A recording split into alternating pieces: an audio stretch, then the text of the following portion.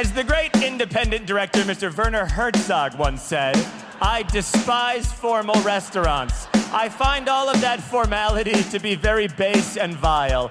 I would much rather eat potato chips on the sidewalk. Hello and welcome back to Potato Chips on the Sidewalk. Welcome back. What are you talking about? We were here just yesterday. Yes. Yesterday was... 8 weeks ago. Yes. I'm Barbecue Ben.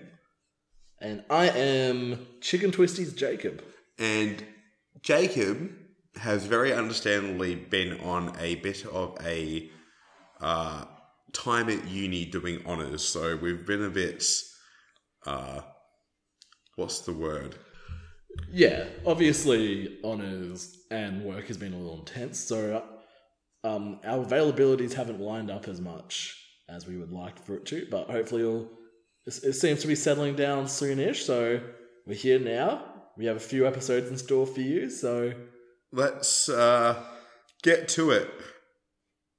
Right now in Perth, we have the Revelation Film Festival. I think it's in its 25th year. And it's underway. Jacob's seen a few films. I've only had a chance to see one of them so far. And that was Peter Strickland's Flux Gourmet. I haven't seen any Strickland film before this one, but I think Jacob has, and I've seen all of his features. Well, what do you think of Mr. Strickland? I really like him. He's such a nice, I'm not sure if nice is the word people would mostly associate with, but I think he's a nice filmmaker. He, obviously a lot of 60s, 70s, 80s horror, giallo, pastiche have been made in the past decade.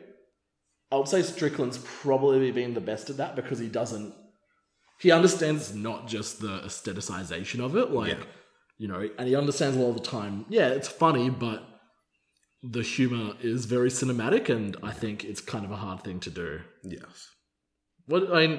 So this is your first Strickland. I'd say I'll just reference Duke of Burgundy, Katalin Varga, Barbarian Sound Studio. I love all those three films. I really, really liked in Fabric. I think some people gave that a bit too hard of a go. But yeah, he makes some good short films.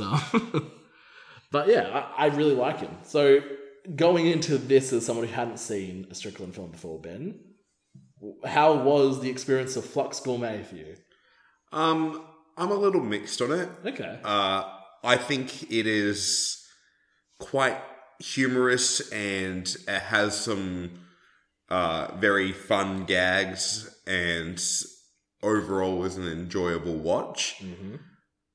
But I think between the two of us, I crave or I don't know, appreciate is the right word, but I think it's a traditional narrative is a little bit more important to me between the two of us. Yeah. And this is, to me, is just kind of like a series of gags strung together very loosely. And it does have a plot from beginning to end, but I feel like that's only 10% of it. And it's just kind of I don't really know how to describe it, but for what I enjoyed of it, I very much enjoyed. Yeah, I did hear you have chuckled a fair few times. Yeah. Some of the gags we won't spoil because they are best left to surprise. But yeah, no, that's interesting because I think this is actually sort of his most accessible film. Okay. Of his features, I can see people making Barbarian Sound Studio, Katalin Varga as a bit more accessible, but I really had a good time with it. I think it's his most outwardly funny film. He's always had a bit of humor, but I feel like between this and Fabric, he seems to really be liking to hone in on that, which some people really don't like because his humor is often so straightly performed and directed. That's what I mean. I don't think...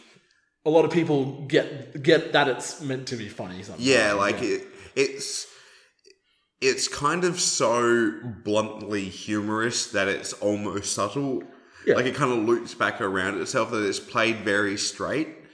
That some people might be like, am I supposed to laugh, and don't realise that they are? Yeah, and like there are like there's like slight like gags which even I'm not sure if I'm meant to find funny, but it's like there's a repeated shot where the film, which is about a what do they call it? It's like a culinary Sonic catering. Yeah.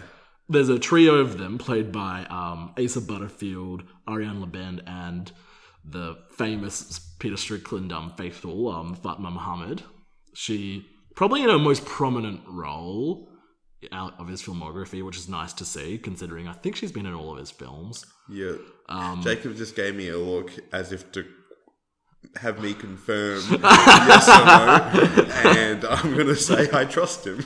But like, yeah. So they're Sonic caterers, and they're with a journalist who I forget his name. His name is Stones in the film, and a quick Wikipedia search. The Greek man. Yeah, Makis Papadimitriou. Yeah. I hope I pronounced that right. I should, because I'm, from Macedonia, which I'm not going to get into that. But it's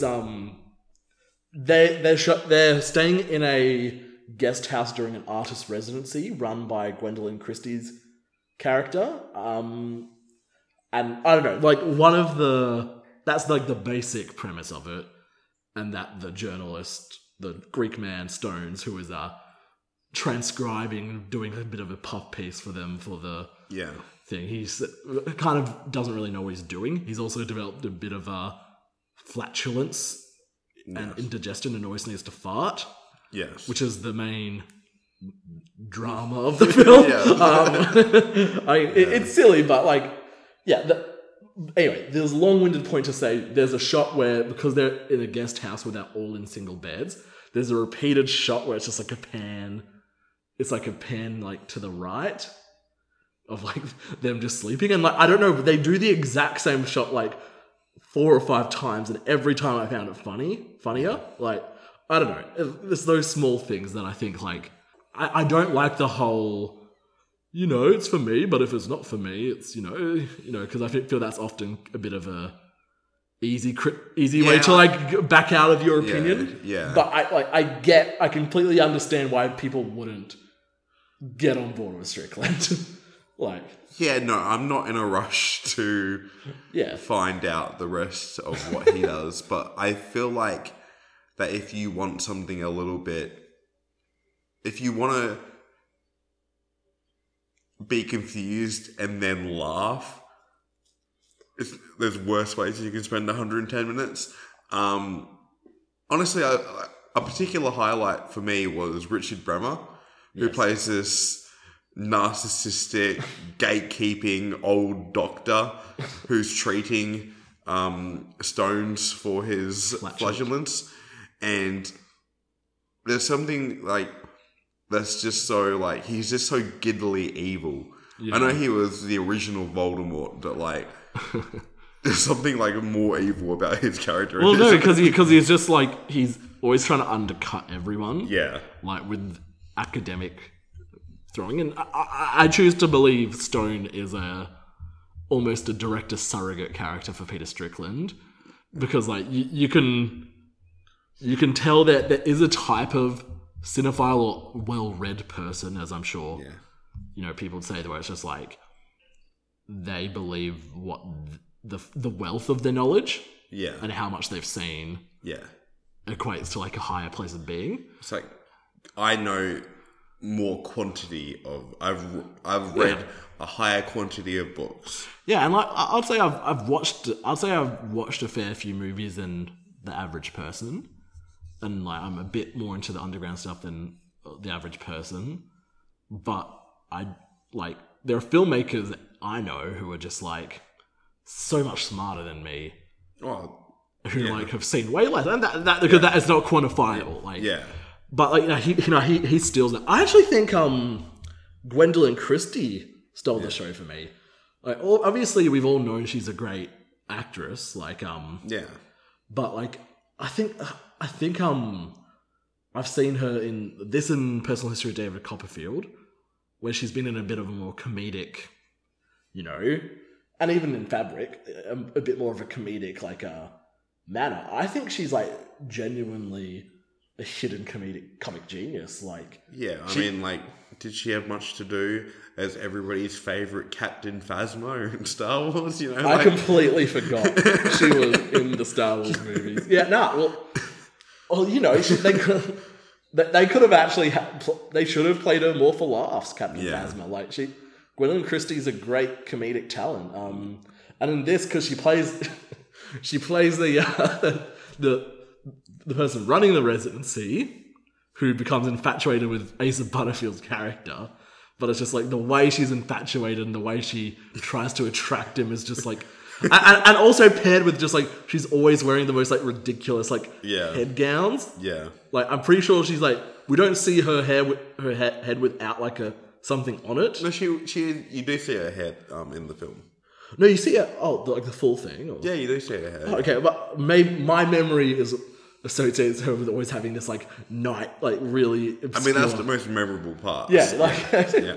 But no, she's great. But no, I think where I differ from you with this is I actually found it to be quite a moving film about finding your purpose in the world of art when you're a bit more introvert or looking from the distance, or, you know, hiding something from yourself. Like, the character of Stones is probably the main character of the film. Yeah. You know, he narrates it. It's from his perspective. From his perspective, you know, we get lengthy monologues about how much he needs to hold in this fart, but doesn't want to do it in front of people, and tries to sneak off to the guest room toilet at night so no one hears.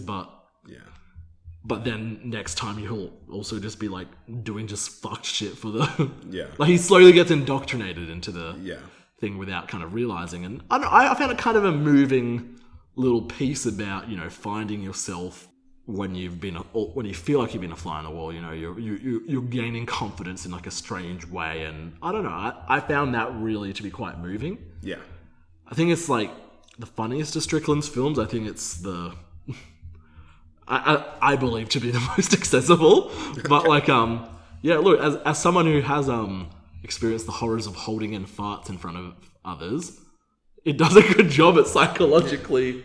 I mean, it probably will be his most accessible film, since it is going to be a Shudder original, I'm pretty sure. Yeah, absolutely. But you know, I'm glad I saw it in cinemas. I'm glad Revelation showed it. I really love it. Anything you have to say? I mean, if you have Shudder, I think it's definitely worth giving a go. Yeah. All right. Well, this has been Change Hits on the Sidewalk. I've been your host, and next time we will be also doing another Shudder original, Mad God. Goodbye.